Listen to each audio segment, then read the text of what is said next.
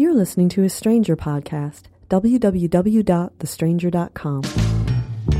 If you're stuck in a relationship quandary, or if you're looking for sexual harmony,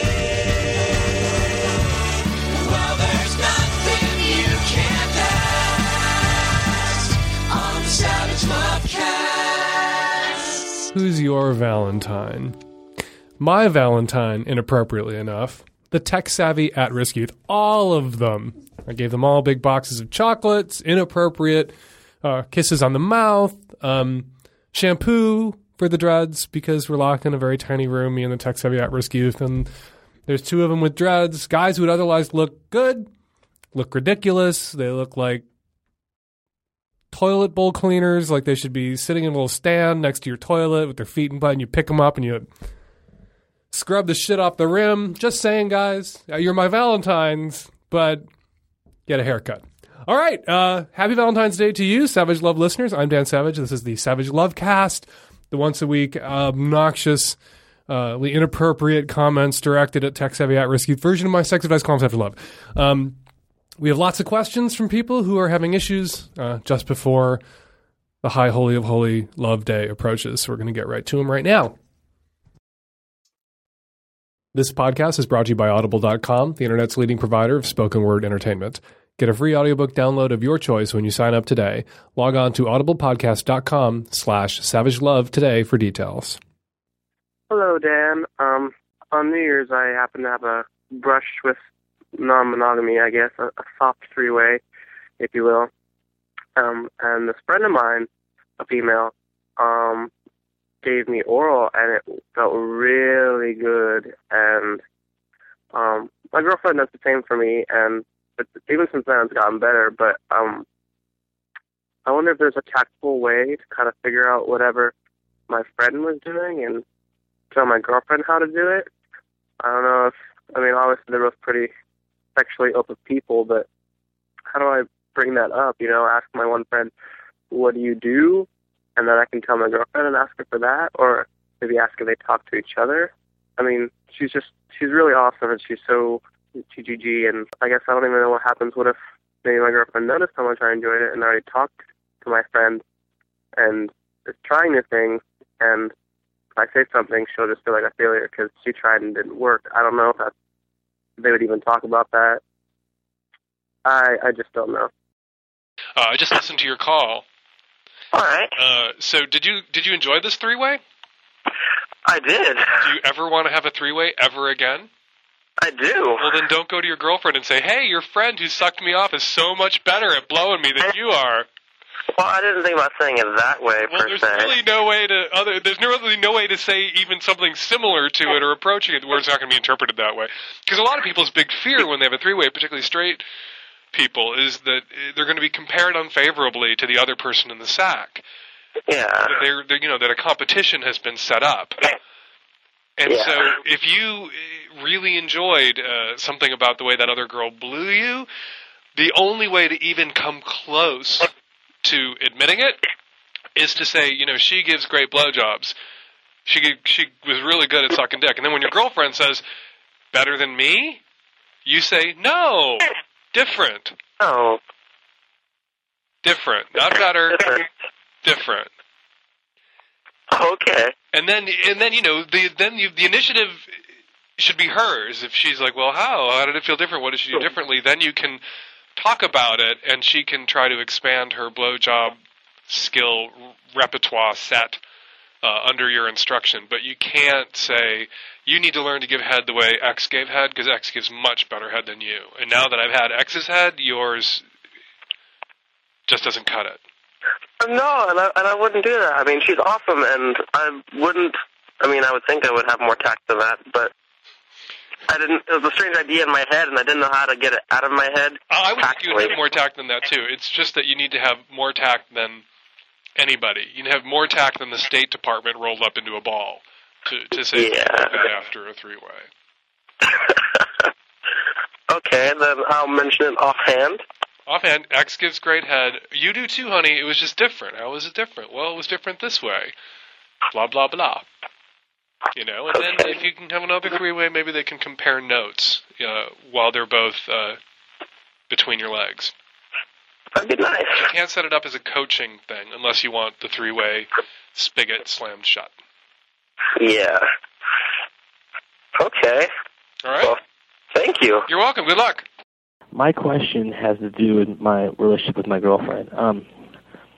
Make a long story short, she moved down here a couple months ago to be with me, so obviously she gave up a lot to come here. And, even though I really appreciated her for it, there's one thing that just was really, kind of, I think, hurting our sex life. And that's, her real kind of lack of attention to taking care of her bush.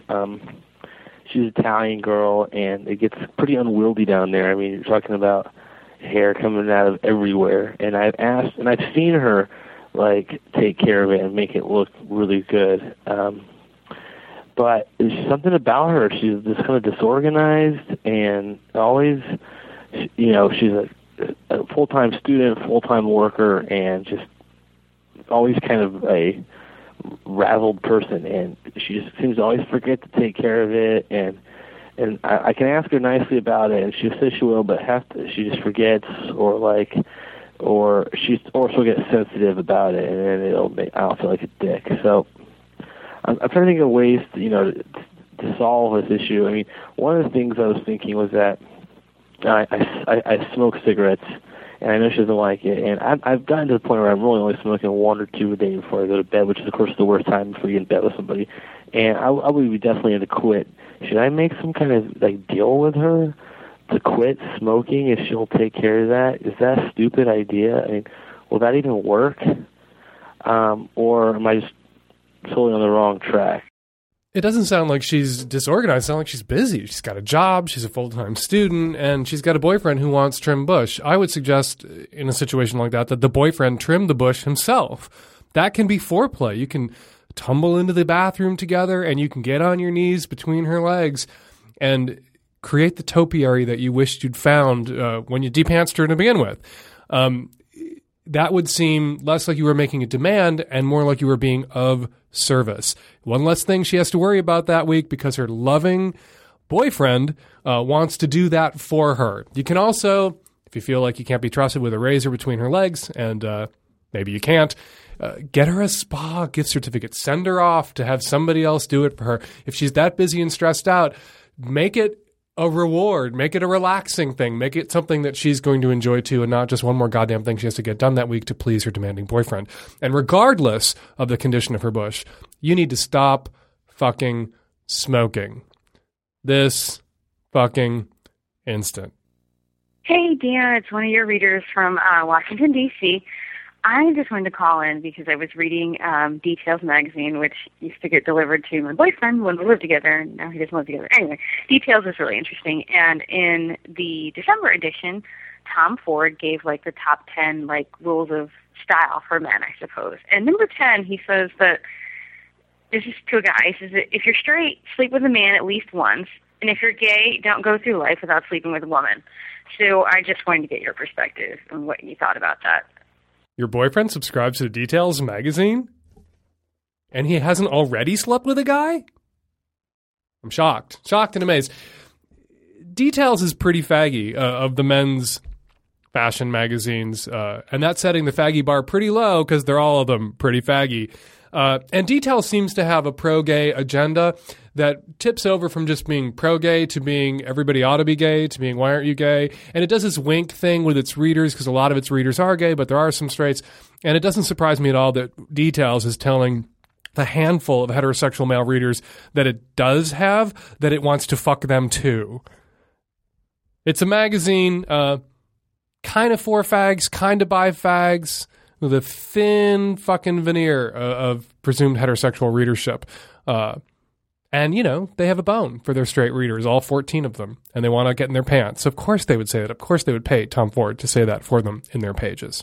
But what do I think? Do I think everyone should at some point in their life bang member of the opposite sex if they're gay, a member of the same sex if they're straight, another round if they're bi.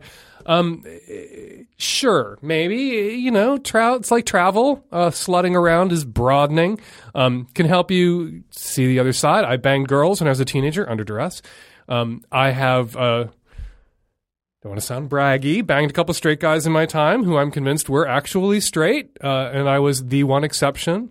I've met girls that were like the one exception. I'm thinking particularly of a woman I mentioned before who's a Seattle firefighter who looks like Rolf from Sound of Music with 30 pounds of muscle.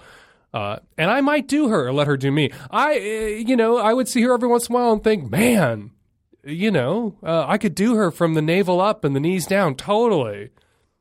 So, a lot of straight guys will encounter that one gay guy or that one guy in their lives who they click with sexually. And they shouldn't be terrified of it. They should not feel like their heterosexual identity is going to be shattered or undermined. Just as I don't feel like my gay identity is shattered or undermined, that there's this one lesbian firefighter that I would let do me in the ass with strap on dildo if that's what she wanted to do. But I don't think it does. I don't think it is, actually. Because not that I offered, but, Today's podcast is brought to you by Audible.com, the leading provider of spoken word entertainment. Audible has over 35,000 titles to choose from to be downloaded and played back anywhere, just like the Savage Lovecast. Log on to audiblepodcast.com/savage to get a free audiobook download of your choice when you sign up today. I'm currently reading a terrific biography of Marie Antoinette by Antonia Fraser called Marie Antoinette, The Journey. You may not know this about me, but I am kind of a faggot, and I like to read biographies of European queens. How faggy is that? Sometimes I listen to musicals while I read them. But Antonia Fraser's book, The Journey, Marie Antoinette, is absolutely terrific, and it's available at audiblepodcast.com, and you can download it perhaps for free by going to audiblepodcast.com/savage. Hi, Dan. I have a question about networking. I was at a bar this past Saturday night, and there was a guy sitting next to me. I'm 22. I live in New York City, and I got laid off. He was like 39, and we started talking, and we started making out. Before we made out, though, he told me that I should contact him. He texted me his email address to see if he could do anything for me. So I was like very, very drunk. I don't remember the end of the night. I know he went home. I know he texted me afterwards to say it was nice to meet me, but I haven't really heard from him since. So now it's Thursday. This was last Saturday. And I got an email from my father telling me that one of his business contacts has a contact in New York with whom I should network. It's the same guy. So I kind of don't know what to do. Should I network with this person? It's like a movie. It's I can't believe that this happened. I don't know what to do. I should also mention that I was so drunk at the end of the night that I may or may not have fallen asleep at the bar. So yeah, how do I solve this? Like, do I contact him? I obviously can't tell my dad that I've met this person before, but I've already networked in my very own way. So, you got shit-faced in a bar, made out with a stranger, fell asleep at the bar, sort of went home with him, and then your dad gave you this man's phone number as a potential professional contact? Yep. That's an accurate summary? Well, maybe a little bit inaccurate. I got pretty drunk. He wasn't there when I fell asleep. And, yeah, but we did make out. And that's about it. Apparently, like, my friends knew that it was time for me to go home. I like leaned my head back, and he started like kissing my neck, and they were like, I think the lights are like shutting off. But yeah. So then about like less than a week later, I got an email from my father telling me the name of his friend's friend, who's a contact, like a guy to contact in New York. Are you interested in this guy romantically at all? I don't know, not really. He was kind of a jerk. But, It would be a total Nora Ephron meet cute moment if you call I know. and say, guess what? We network with our tongues, and now we can network with the phone. Oh, it was like, it's like a terrible romantic comedy with, like, Kate Hudson, and I don't want to be in it, but, like, I have to. Well, it's my life. It would only be a terrible romantic comedy with Kate Hudson if you were actually attracted to the guy. That's then true, you that's could use true. this as a way to get in his pants professionally. Leverage, yeah. But if you're not attracted to him, that actually makes it more complicated. Yeah. Because you'd have to call him and say, oh, I made out with you, and I'm totally not interested in you in that way, but can you get me a job? And that's not going to play well. No, what I did is he sent me a text message like right after he left the bar that said you're a delight. It was lovely to meet you. And I just sent him one back the next morning that said happy hangover, and then I didn't hear from him. And then I got the thing from my dad, and I sent him an email actually because I figured that like. I didn't know if my father's friend, who is his professional contact, would let him know. So I figured I'd just, like, bite the bullet. So I wrote him an email that was like, you can't make this up. And then I said, like, it's a small world. And he wrote me back, like, I can maybe trade some of my dirty old man karma for some helpful karma. So I guess. He's feeling a bit oogie, perhaps, about making out with a woman who's, 15 years younger than he is? 16 years younger? 17 years younger. So he feels bad making out for a girl old enough to be his daughter, so he might be able to transmorgify his old man phone for you into something a little more constructive and appropriate, like a little professional assistance? Yeah, I don't know. I mean, like, before I was, like, drunk enough to... I don't do that either. Before I was drunk enough to make out with someone in a public place, he was like, you seem much older than you are. Like, you seem much more mature. He was like... and then you don't do that until you did it. You don't do that till you did it. Oh, exactly. Now you've done it, you have to say that, you are the kind of person who would do that because you did it. Yeah, that's true. Nothing I would do, except I did. Except for one time when it happened. Right. Add enough alcohol and everybody's the kind of person who'll do anything. It can be out of character if it doesn't happen again or happen regularly, but you are the kind of person who would do that, because you did do that. Yes, you're right. But you don't need my help at all. You guys have already had a couple of text exchanges, now email exchanges. He's offered his help. So what's the problem? I mean, the problem was that he hadn't gotten back to me when I called, and I was just sort of nervously anticipating his reaction. But I guess his reaction is better than I hoped it would be. I don't know. I didn't know what he was going to say. He's obviously said to you, I'm willing to, like, set aside the dirty old man thing and do the right thing by you professionally, and then you need to respond to him and cauterize whatever attraction may exist, because he may be sitting back there waiting for you to say to him, oh no, don't turn off the dirty old man thing. I love the dirty old man thing, but can you give me a job? And if the way you're feeling is, I'm not attracted to you in the same way I was when I was completely fucking shit-faced in a bar, you need to say that to him so he doesn't humiliate himself by pursuing you. He's given you this opportunity to say what it is you're interested in him for. Yeah. Either or both or neither. And you can come to him and say, make up a little white lie. He's not involved in your life intimately. Say, I'm seeing someone now, ... whether it's true or not. But I could sure use some help on the professional end of things, and I did like you, and it would be nice to get to know each other better on a professional and friendship level. Like, just where you're at. And then he can help you or not help you, but at least then you'll know, if you do accept his help, that there's no expectations on his part that your mouth is going to be wrapped around his cock ever. Yeah, I guess it will be good to set up those sort of rules.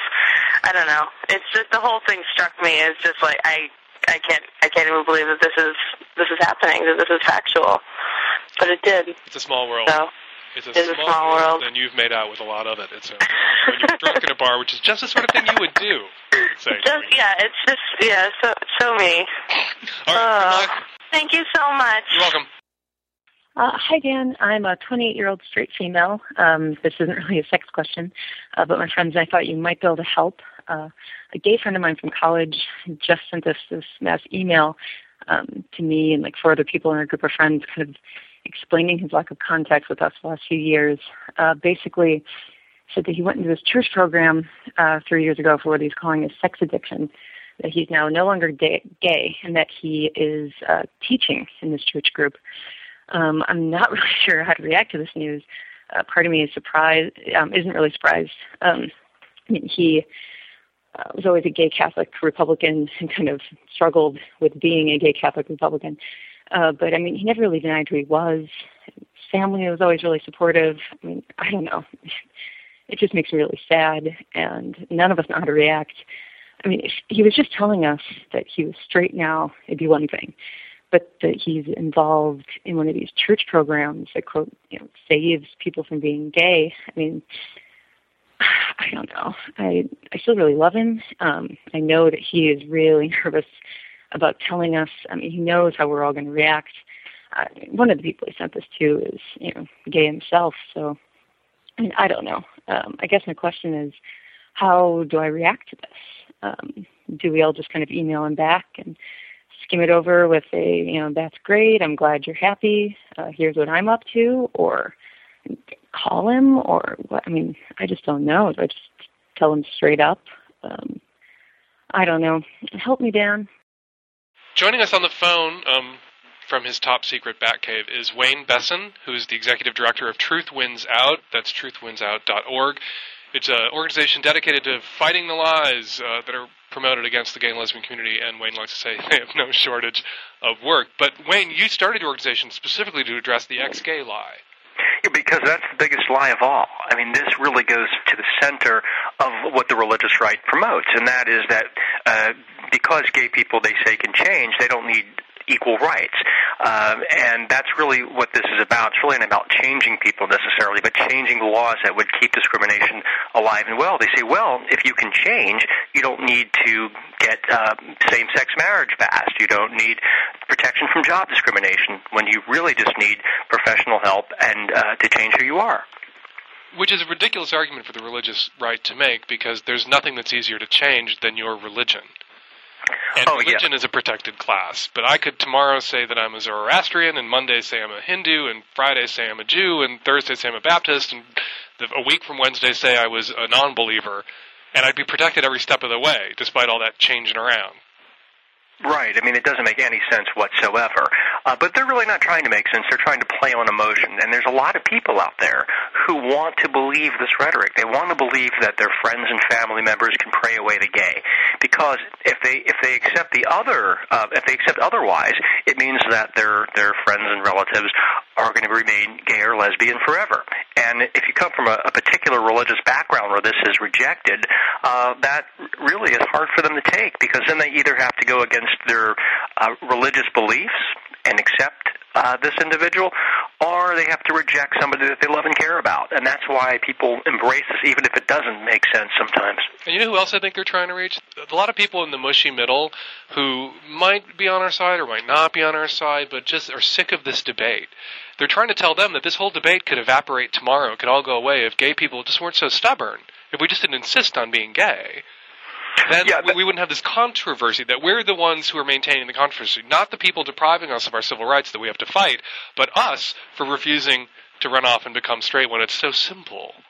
Yeah, in fact, at the ex-gay therapy groups, one of the leaders likes to say there's no such thing as a homosexual. We're just heterosexuals with homosexual problems.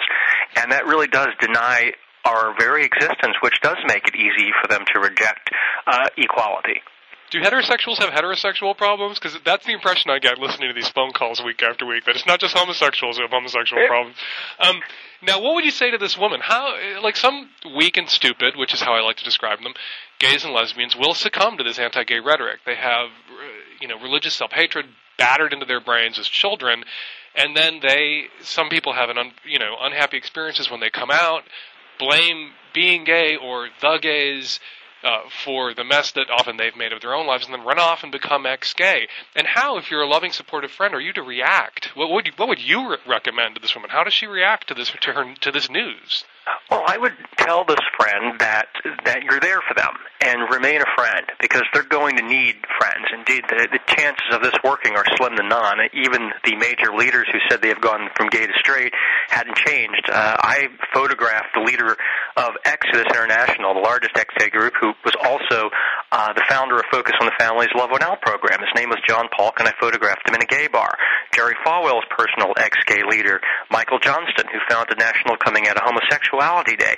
He had to step down because he was meeting men on the internet and having sex with them. And the list goes on and on and on. So this is not going to work in the long haul.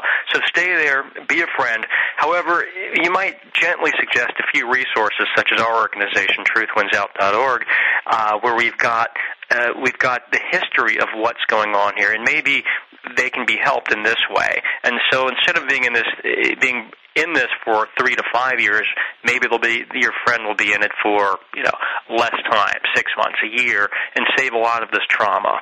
And people are traumatized by this. When they finally come to us and want to get out of this very cult-like ministries and these therapy sessions, they're devastated, they're shattered, and it takes a long time to rediscover themselves and be authentic with who they are. Even years later, after they're in relationships, they still have bad memories of the therapist or the minister telling them that there's something wrong with them. The psychological damage is really powerful, and that's why it's rejected by the American Psychiatric Association and all the other mainstream medical and mental health groups. Now, as a friend, this woman, we're sometimes put in this position of having to accept or buy off on our friends' identities, whatever they are, as a marker of friendship. So when somebody comes to me and says I'm a lesbian, I have to believe that she's a lesbian. When she comes to me 6 months later and says she's bi, I have to totally believe in her bisexuality. When she tells me she's straight, I have to believe. And I've had this experience with women, never with men, where the price of friendship is not just accepting your friend for who they are, but going along for the ride and being like, oh yeah, that's not only who you are now, it's who you always were, and I believe you 100%. Is that the reaction you should have in a case like this? Or should you be like, I love you, I accept you, I don't believe it. I think you're straight now. I think it's important to tell the truth, but do it in a way where you can try to maintain the friendship. But the chances are actually that the person who's claiming to be ex-gay, the friend who's saying this, is going to reject the friend. And the reason is because these are like cults. They don't allow you to have much contact over a period of time with people who disagree with the propaganda. And they tell you if you have gay friends, get rid of them right away. If you have any materials that come into your house, that includes newspapers, by the way, because they might have a story about gay rights, you're supposed to cancel the subscription. And they really isolate people. That's what their entire goal is to isolate people. In fact, what you'll notice if you go to an ex-gay conference is the lack of questions that are allowed to be asked. There's no dissent. And if there is a little bit of dissent, it's quickly squashed because it really does depend on mind control and creating an alternate reality where they distort science and they sort of create. Really, it is really a false world, and it's based upon outdated science, where they really confuse science with stereotypes. Let's project ourselves a little bit into the future. So this woman does the right thing. She says, I love you, I support you. Please go to truthwinsout.org and read a little bit, because I'm not necessarily down with this. I don't necessarily 100%, but I'm with you. I want you to maintain contact with me. And so a little bit in the future, her friend comes out as ex-gay, which is the phrase that people use sometimes to describe the ones who come to their senses. What's the role then? How do you react then when your friend who is gay comes to you and tells you they're ex-gay, and then comes to you and tells you, oh, no, they're ex-gay? You throw them a party? What do you recommend, Wayne, at that point? I recommend a really good party. And they're probably going to need one to recover. So, they just go out, take them to the nearest gay bar, and let them be themselves. Because there's nothing like being authentic to really make somebody happy and feel complete and whole. And what's really bizarre about these ex-gay organizations is that they tell people that if you're out, you're not going to be happy. And there's no such thing as a happy gay or lesbian person. And in reality, it's the ex-gay ministries that make people very miserable. And so anybody who's coming out of these is really going to be in the need for a party. It's been my experience that a lot of the guys that I've read about or talked to who are ex-gay came out and had very bad experiences as out gay people. They had shitty relationships. They had problems with drugs. They had too much sex. You can have too much sex. And then they do this weird projection thing where it's not the choices they made that made their gay life unhappy. It's that gay life is unhappy, that there's something wrong with gay life, not something wrong with the gay life that they led and the choices they made. Yeah, it's really their noses in that. Well, I mean, it's just a lot of irony. Here they are going to these conservative organizations that are almost uniformly Republican, and the first thing they do is they abdicate their personal responsibility, which these groups are supposed to promote. Instead of taking responsibility for their own failures in life and the way they've lived it, it's because they're gay. You know, that crack pipe they smoked, it was not because of their choice. It's because they're homosexuals. I mean, the relationship that they walked out on, it's because they're gay.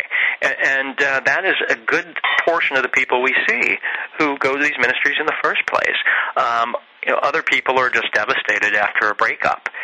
Usually they've made a hash of their life, and they want an excuse in and out that absolves them. That's exactly what it is. All the blame to the great gay lifestyle.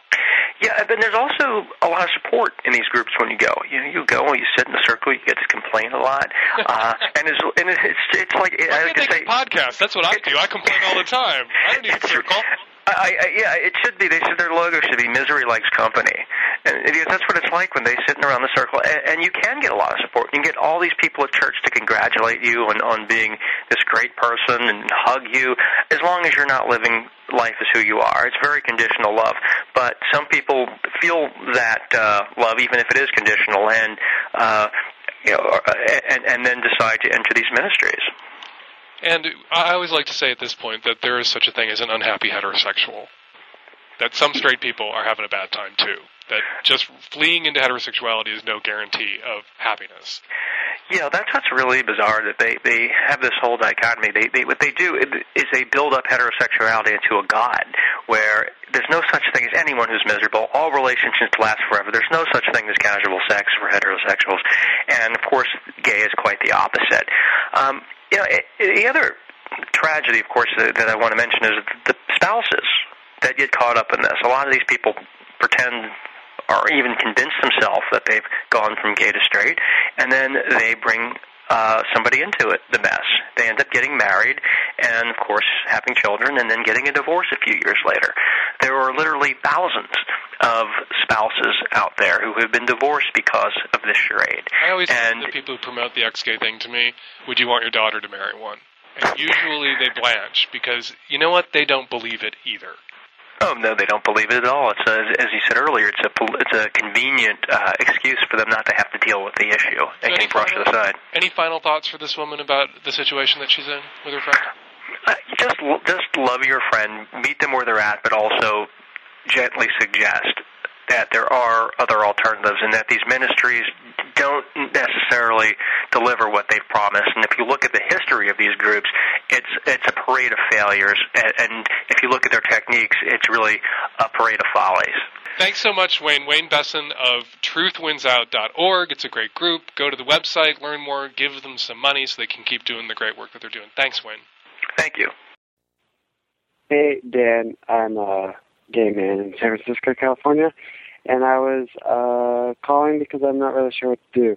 I am dating again after a while, and I'm not really sure how to break my dates that I don't enjoy sexual relations.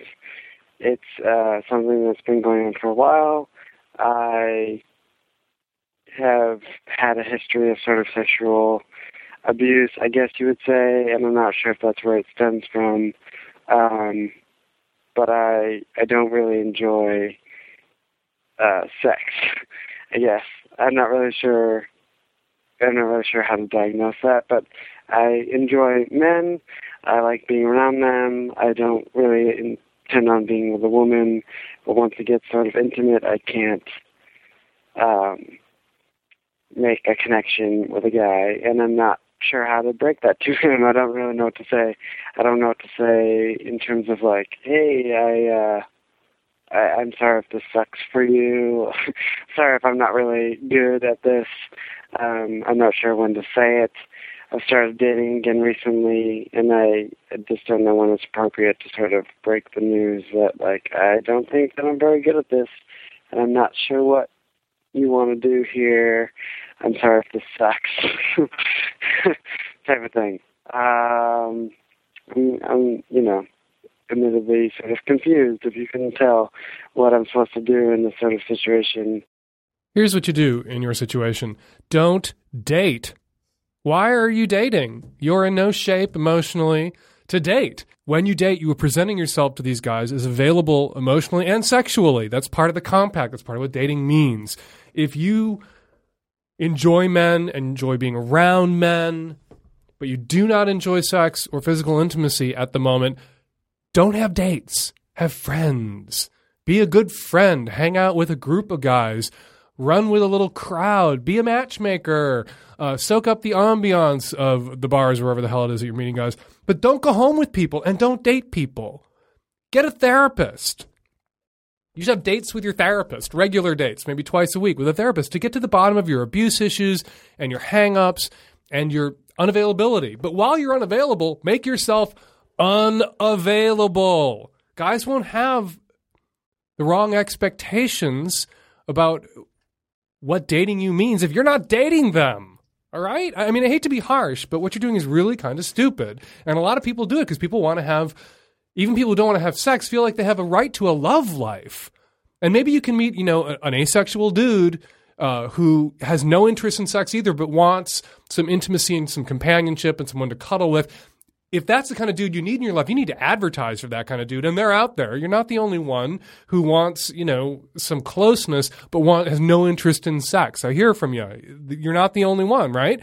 Go find one. But you can't. It is cruel of you to allow guys to assume that they have a shot at you by presenting yourself as available to them physically and emotionally when you're clearly not. Therapist. Hi, Dan. My name is Megan. I'm a 19-year-old lesbian living in the Northeast. I just recently started having sex, and so far the 2 times that I've been on the bottom, this weird thing happens with my hands where they go numb, they pull themselves into fists, and they lock up, they won't move, and it doesn't go away for a pretty long time afterwards. It's not like an orgasm thing, like my girlfriend asked me, but it just happened during the sex. And so I was just wondering if you'd ever heard of this before, if there was any way that I could make it go away or stop happening. So any advice that you could give me would be great. Thanks a lot. Bye.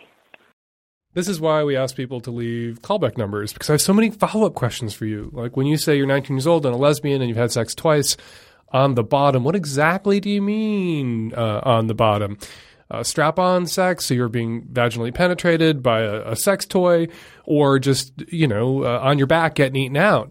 Those things are relevant. I think what's probably going on here is perhaps unconsciously for a very long time when you've been masturbating, I suggest you masturbate and experiment, that you hold tension in your hands, sexual tension.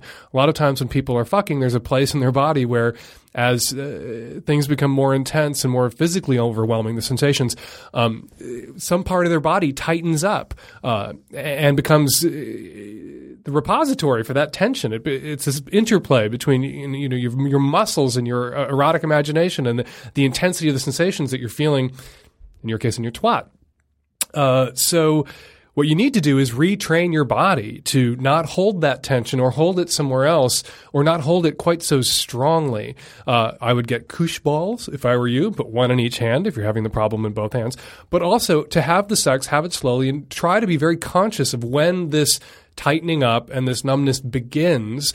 And when it begins, back off. Whatever she's doing to you, do something else for a little bit. Dial down the intensity of it. Keep your hands moving, keep your arms moving, and you can perhaps break the cycle of this tension. On the other hand, you may have to accept that certain kinds of physical activity, sexual activity, are going to induce this response, at least for the time being, and roll with it. If it's not doing any lasting damage, if the feeling comes right back, if you're not, digging your fingernails into the palms of your hands until you bleed, you may have to accept this as a sort of anti-superpower. And sex is the kryptonite for your hands and arms. So long as you bounce right back, I do not believe you're doing yourself any lasting damage through this numbing process. That's it. Enjoy. Experiment. Learn about your body and how it responds during sex, and you can probably overcome this. Yes, you can. Recently, we had a call from a woman whose vaginal discharge was discolored brown, had a slightly rusty tinge to it, she said, which of course means there's some blood present in her vaginal discharge when she becomes aroused. And I hemmed and hawed, so I didn't know what the fuck to tell her.